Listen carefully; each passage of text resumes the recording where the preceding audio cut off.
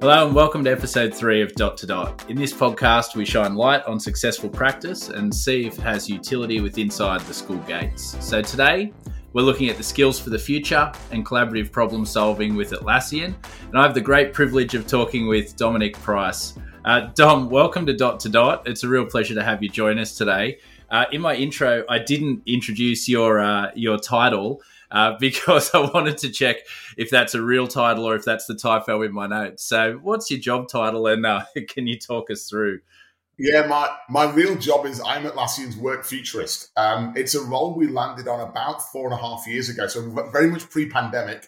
Our mission is, how can we help teams all over the world unleash their potential?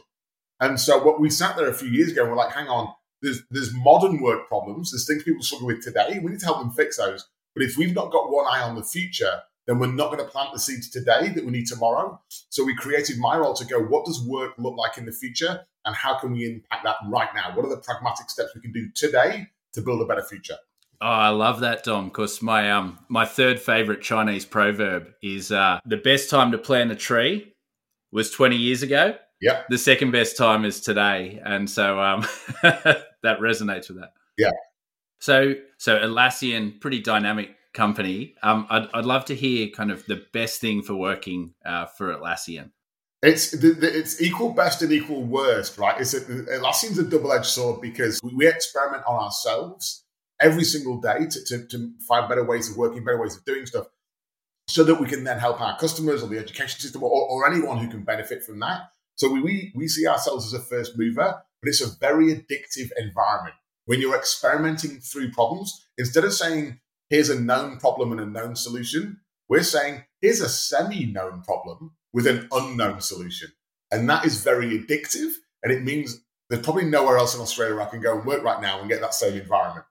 You can come to a classroom. We throw up every environment every day. Yeah. There are a lot of unknowns in the classroom, that's for sure. Yeah. You've got all of those. I was wondering, one of the things I've been asking at the start is just to kind of tap back into your experience with education. So I was wondering if you had like a favorite teacher or a favorite kind of lesson and why they're your favorite. Yeah, it's a funny one. So I've got a strange relationship with education. I would never consider myself academic. And because of that, I scored well throughout my education system. Very fortunate, in the UK with high school, going off to university. And I've done a little bit further education in my time at work. But it's funny you mentioned that there's a couple of teachers that stood out, and they were the ones that didn't treat me like an academic. They just treated me like a human. Like, even though I was probably 12 or 13 at the time and probably didn't act like a human, I was a teenage boy, I was probably a pain in the ass, but just the way they nurtured or the way they tried to understand, or there was one maths teacher I had, Mr. Harrington, that used to give me slightly different homework to everyone else. Because he's like, I know you're enjoying this and I want to give you a bit more and it's a bit more complex. And I was geeking out on it. But I don't even know if he ever marked it, or I don't even know if it was different. It felt different. It felt personalized. And so just feeling like I was being heard and that there was a small personalization to that made a massive difference for me. And then the flip of that, whenever I felt like I was a cookie cutter, I completely disengaged. Like I imagine I was a nightmare to teach. Because I think the most common statement in any parents' evening was, apart from being the class clown, ... I think it just showed to me how I feel for teachers that when you've got such a broad spread of kids in your classroom, how you tailor to all those individual needs. Because as I've learned later in life, we've all got very different learning styles. Perfect. Well, let's push that agony onto you then. If you were to teach a subject or a year group for a school term, I said, Dom, look, I need you to come and teach a subject or a class group. What would you choose? What would be your subject you'd go for?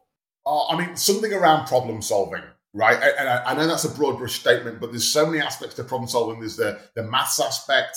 There's like the psychology, sociology aspect. There's the understanding the problem. Like, how do you go about falling in love with the problem first rather than jumping to the solution? And so I think problem solving as a journey, problem solving as an experience is not only something that I think kids will enjoy, but also you look at World Economic Forum or any published research on skills in demand, that articulate problem solving is a huge skill in demand, right? The lateral thinking, the ability to hold two opposing views in your head and challenge yourself and others around you. And I think if we can get at kids to tap into that, because it's head and it's heart and it's hands, right? So I think as a teacher, it's going to be a nightmare to mark.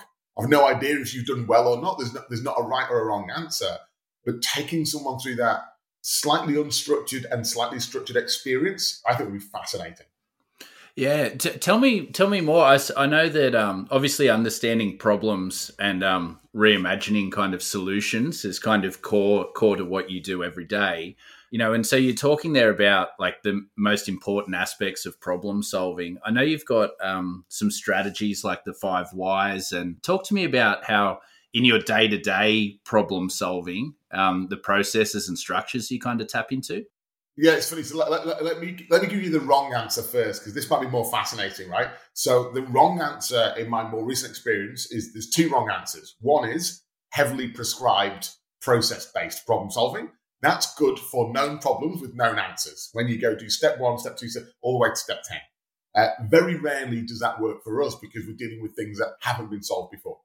And the other mistake that we readily make is to start with a blank piece of paper, which often causes some level of mental paralysis in our people. Because it's this weird thing where you're like, oh, this is a brand new problem, and you stare at this blank piece of paper and nothing's on it, right? You're like, where do we start? And so actually the midpoint between those is what we call guardrails. How do we give you just enough structure to get you started, but enough uncertainty and volatility, or enough chance to impact that so you can personalize the solution to the environment you're in? So one of the examples you just gave, 5 whys, there's another one we use called the project poster, where when we've got a team coming together, we say to the team, here's an outline, here's a project poster. This isn't boxes to be filled in. It's just a framework to take you through some logical questions. And as an example, it says, what problem do you think you're solving? What's the impact of that problem? What are your proposed solutions? There's going to be many, there's more than one. And then what are your assumptions? So PISA, problem, impact, solutions, and assumptions. And the idea is every 2 weeks, you test your assumptions, and the ones you validate help inform what problem am I solving, what's the impact, and what's the solution. And you constantly evolve those things. So every 2 weeks as a team, our teams regather and like, in the last 2 weeks, here's what we've learned. We thought A would happen, and it didn't. B happened, right? We thought that our customers wanted X, and they didn't. They wanted Y. We thought this would work, and it didn't, or this did work. And so it's taking all those data points and saying, well, now we've learned that. What does that mean for how we've understood the problem? Do we understand the problem better or worse? Do we understand the impact better or worse? And are we starting to tend towards one solution more than another? There's 1,000,001 problem-solving frameworks. Just try the PISA one, right? I'm not saying it's perfect. I'm not saying it's awful, but it's just enough to guide our people. And when we give them that guidance, they get to use their creativity to solve the problem rather than using their creativity to come up with a new framework, which is what happens when we give them a blank piece of paper. And so it's finding that balance between using your creative juices on and impulse on the right problem, but also having that balance of going, you need some guardrails of where to start. Yeah, I think that guardrail concept, it speaks to me as a teacher for sure, because I've had those experiences, like, well, what do the kids need? Well, we need creativity, so what does that mean? Well, let's set them free. And I've been guilty of that. Here's the blank piece of paper. And then, well, can I see an example of what a good one looks like? And then I get 30 kind of replicas of the example that I've given rather than kind of that. So yeah, that makes a lot of sense to me. Where you were talking there, we kind of got close to impact. Impact is an interesting one. For some things, it's really easy to gauge. In others, it's pretty hard, and like the impact is like a bit invisible. So I saw a quote from Atlassian: we believe how you work is just as important as the work you are doing. Can you unpack that a little bit for me? To mind map that out, there's a few things that are important. So one is it's more important who you work with than who you work for, right? So that's one of our sort of principles. You're like, what does that mean? Well, it means that I want you to work cross-functionally with the other people you need to partner with to deliver that outcome, not up and down the chain of command. Progress alone isn't enough. How we get there in a mindful, sustainable, scalable fashion is as important. We're adults. We're intelligent human beings. We're the A players. We'll just start. And I'm like, you can't start because you need to agree the social contracts. How are you going to work? What's in and what's out? How are you going to make decisions? How are you going to escalate? What are your rituals? How often are you going to meet? And how are you going to communicate? All those things seem like they make sense in the logical, but we all arrive with our own view of how they should be done. How do we form that social contract? And we've got a lot of very small, nimble teams across Atlassian, right? We don't build these large monolithic functions. It's lots of small, nimble, high agility teams. But one of the things that's interesting, and we've been using for a few years now, is this concept called My User Manual. So it's just like if anyone's ever bought anything from IKEA or you've bought a new TV, or it comes with a user manual. Humans don't. Why don't humans come with a user manual? Because we're really complex. Like, I don't know how to engage with you as a human. And so then my user manual is like a 3-minute digest of how you deal with me, how you consume me. Like, here's how I like feedback. Here's how I like to be communicated. Don't ping me an instant message or a WhatsApp. I prefer an email, or I like this. I love content. Like, yeah, all the stuff that makes me tick, and also all my anti-patterns, all my kryptonite. I put those on there. And it's kind of logical until you realize we never do it. So with the leadership team I'd been a part of for a few years, we did this after a year and a half together. And one of my colleagues went through her user manual, and I was like, I can't help but think you probably hate me, because every way I've engaged with you in the last year and a half is my preferred way of engaging and communicating, which is the opposite of yours. So I love feedback in the moment. And so when she'd do something, I'd give her feedback in the moment, which she hates. She wants feedback after the event with examples when she can consolidate and consume it. And I was doing the exact opposite of that. And so just my user manual, how I work, how I operate, how I tick, that has been an amazing thing for us to understand our different styles. And therefore, not only have we got the diversity of thought, we've built an environment that is more inclusive, right? Because you can bring your true self to that environment. But that's all about how you work. It's not about what you're working on. Yeah, wow. And do you create the user manual yourself? You write, you reflect on yourself. Wow. I'm just, I'm stumbling for words because I'm just projecting into my last class thinking how they would enjoy filling in the user manual and like the actual application in a classroom, as well as with my colleagues too. That's it. But it's just funny because it's a great example of how many times in the world we've got so busy and we've filled in with assumptions. And actually, the work to create a My User Manual is minutes. The work to communicate it is a few minutes.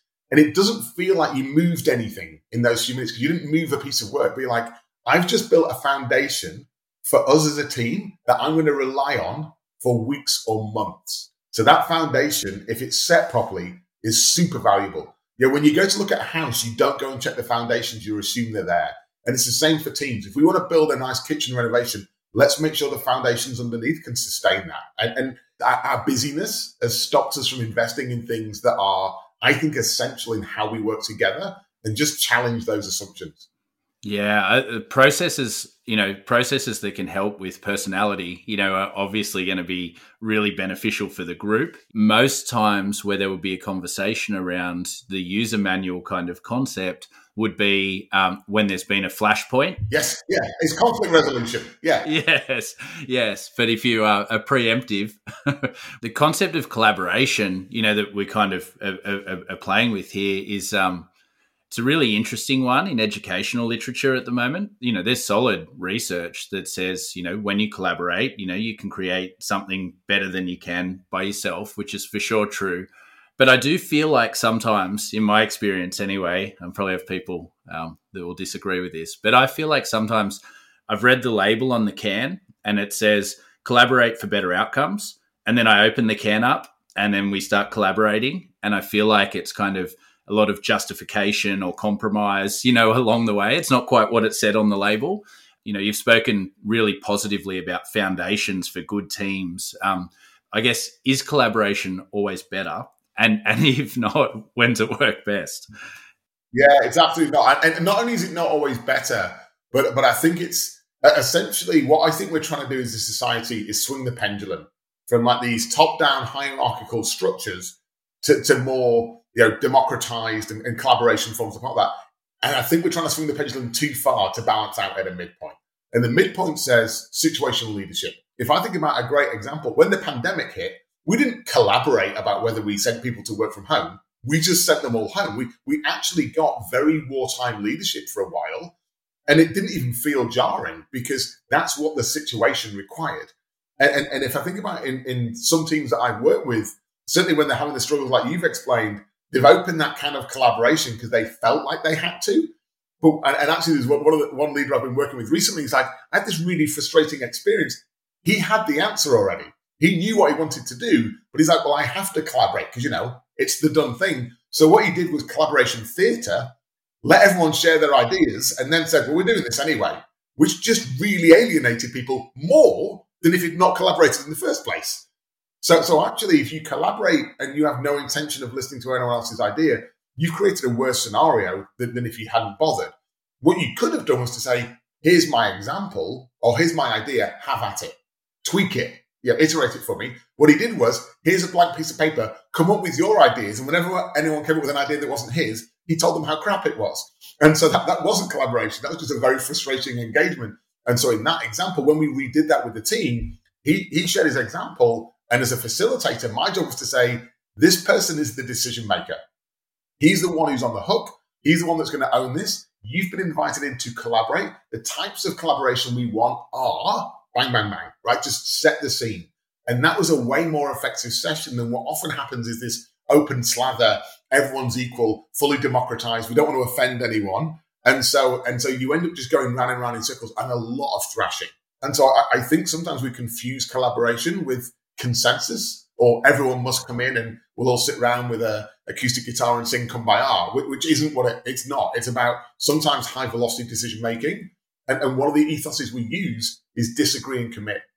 So when we're having a discussion as a team, I'm like, who's making the call? And so, Sophie's going to make the call. Sophie, if we don't get a full agreement here, the job is we disagree at the end of the meeting, but we commit to one action, right? We can't leave the meeting all going, I'm going to pursue my idea anyway.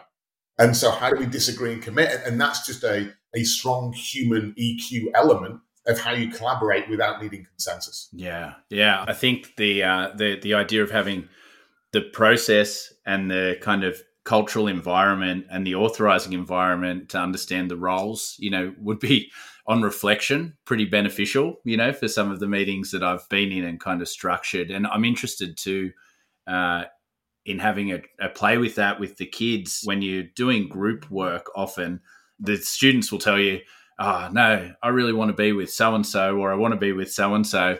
And it'll depend on how much they value the task. If they value the output or the grade, then they want to be with the really good independent worker who's quite switched on, who's going to drive it and they can ride the coattails.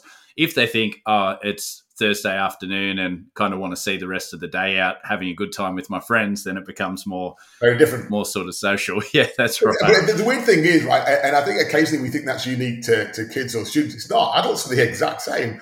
And so if you look, like we've published all of our team ways of working, and I know you're aware of this, but for your listeners, we've published online called the Atlassian Team Playbook. And if you look at it, it's playful.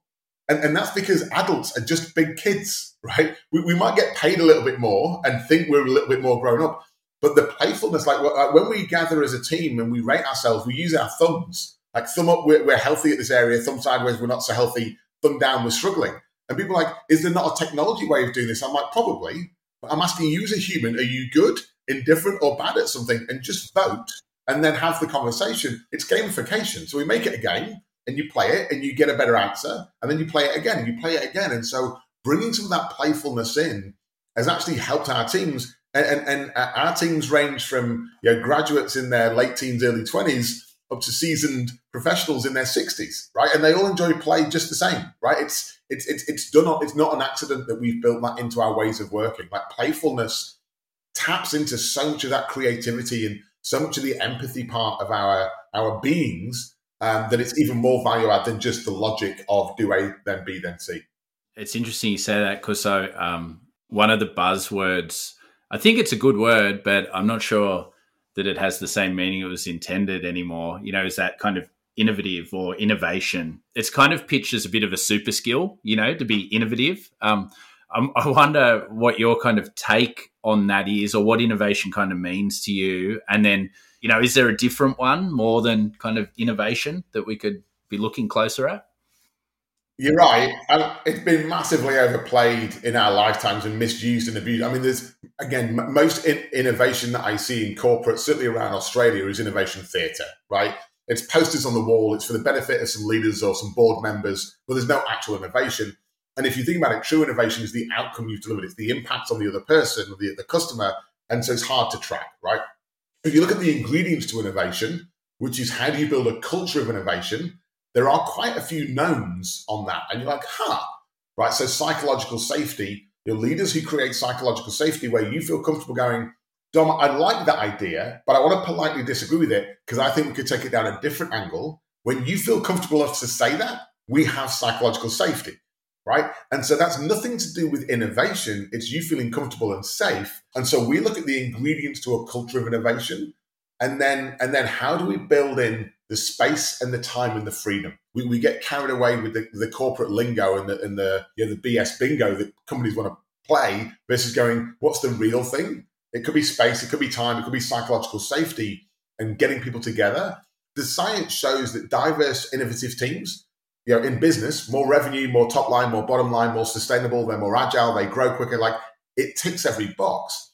But if we have the honest conversation, the hardest teams I've ever led were diverse teams, right? Homogenous teams are brilliant. They achieve nothing, but they're so easy to lead because they're all the same as you. You speak the same language. And so I think we have to be honest. Collaboration, innovation, diversity, when you first do them, they all feel like a tax because they are. Once you get over the hill, you're like, damn, that's an investment. Like, we are on fire right now. But you've got to invest early on in getting the right rituals, habits, the right engagement model. And then it's the world is your oyster, but it does feel a little bit painful at first. And I think it's probably even more profound for teachers, right? But for anyone trying to gather a group of diverse people together, it's hard. But once you get over the hill of that, the trajectory is amazing. Oh, I love that. Well, that kind of ties me in. I'm going to give you a bit of a tricky one to project into, Dom, to finish off. So if I could give you the opportunity to teach every 10-year-old across the whole world one lesson, I wonder what you would want them to learn or what you'd want them to take away from that lesson. Ooh, that's a biggie. I think for me right now, it would be curiosity. I think there's, when I come across curious people who are like, I get the boundaries and I get the barriers and I get that someone might have tried this before, but I'm just curious and I'm going to tinker and I'm going to try, and they don't get dismayed by the experiments not working and they carry on tinkering and trying. That curiosity about what we could do, what might be, that curiosity could be a superpower for us to go, like, how might we build more sustainable ways of doing business? How might we combat climate issues? How might we combat our resource usage? How might we combat food shortage, waste? If every kid could build that muscle, whatever area of passion or focus they've got, they then use that curiosity to amplify in that area. And if we can get that into 10-year-olds, man, they're going to build a way more awesome world and future than me and you could ever dream of. I love that. I imagine the world in 2050 with all those 10-year-olds at the reins. Dom, it has been an absolute pleasure. I feel like I could talk to you for days and days and days and learn every single minute. Thanks so much for joining us today, and hopefully we'll see more of you in the future. Yeah, thanks for having me and thanks for doing what you do. I think these conversations are critical. As we spoke about before, we need to plant seeds right now for that future generation. And so this kind of topic and conversation is crucial. So thanks for everything that you guys do. I hope you enjoyed my chat with Dom today. There were so many great ideas and concepts that I took away. It's hard to narrow them down, but I love the idea of the user manual. I can see myself using that at the start of the year, both with my class and with my team. Another thing that struck me in there was the conditions for innovation. Innovation is an outcome, and it's more about creating the foundations or conditions so that can flourish. And for my last takeaway, I can't split it between the idea of collaboration theatre, guardrails for creativity, and curiosity for all. I think there's a lot to take from this podcast and a lot of great ideas. But as always, the idea is be critical, use what's useful, and leave what's not. Thanks for listening to Dot to Dot. If you enjoyed today's episode, leave a review. Let us know what you liked, what you didn't, what you'd like more of, or what you learned. Reviews help us reach more listeners so that we can keep bringing you awesome conversations about what you want to hear about. Don't forget to subscribe to the podcast so you can keep up to date with each episode as they come out. Dot to Dot is a Creatable podcast hosted by me, Ryder Tracy, and produced by Sophie Ellis. This episode was recorded on Dharawal and Darug country. Catch you next week.